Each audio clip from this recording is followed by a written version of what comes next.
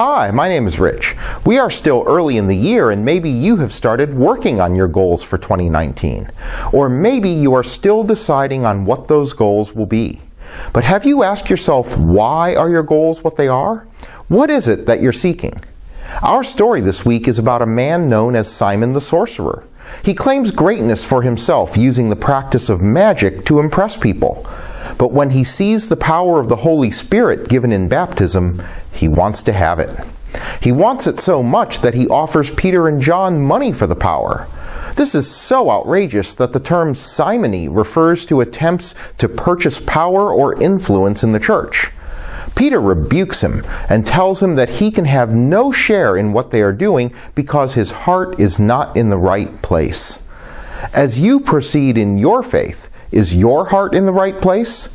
Do you want to follow Jesus for the right reasons?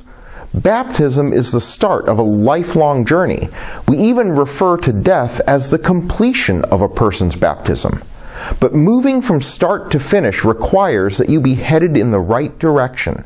And choosing the right direction depends on a right heart.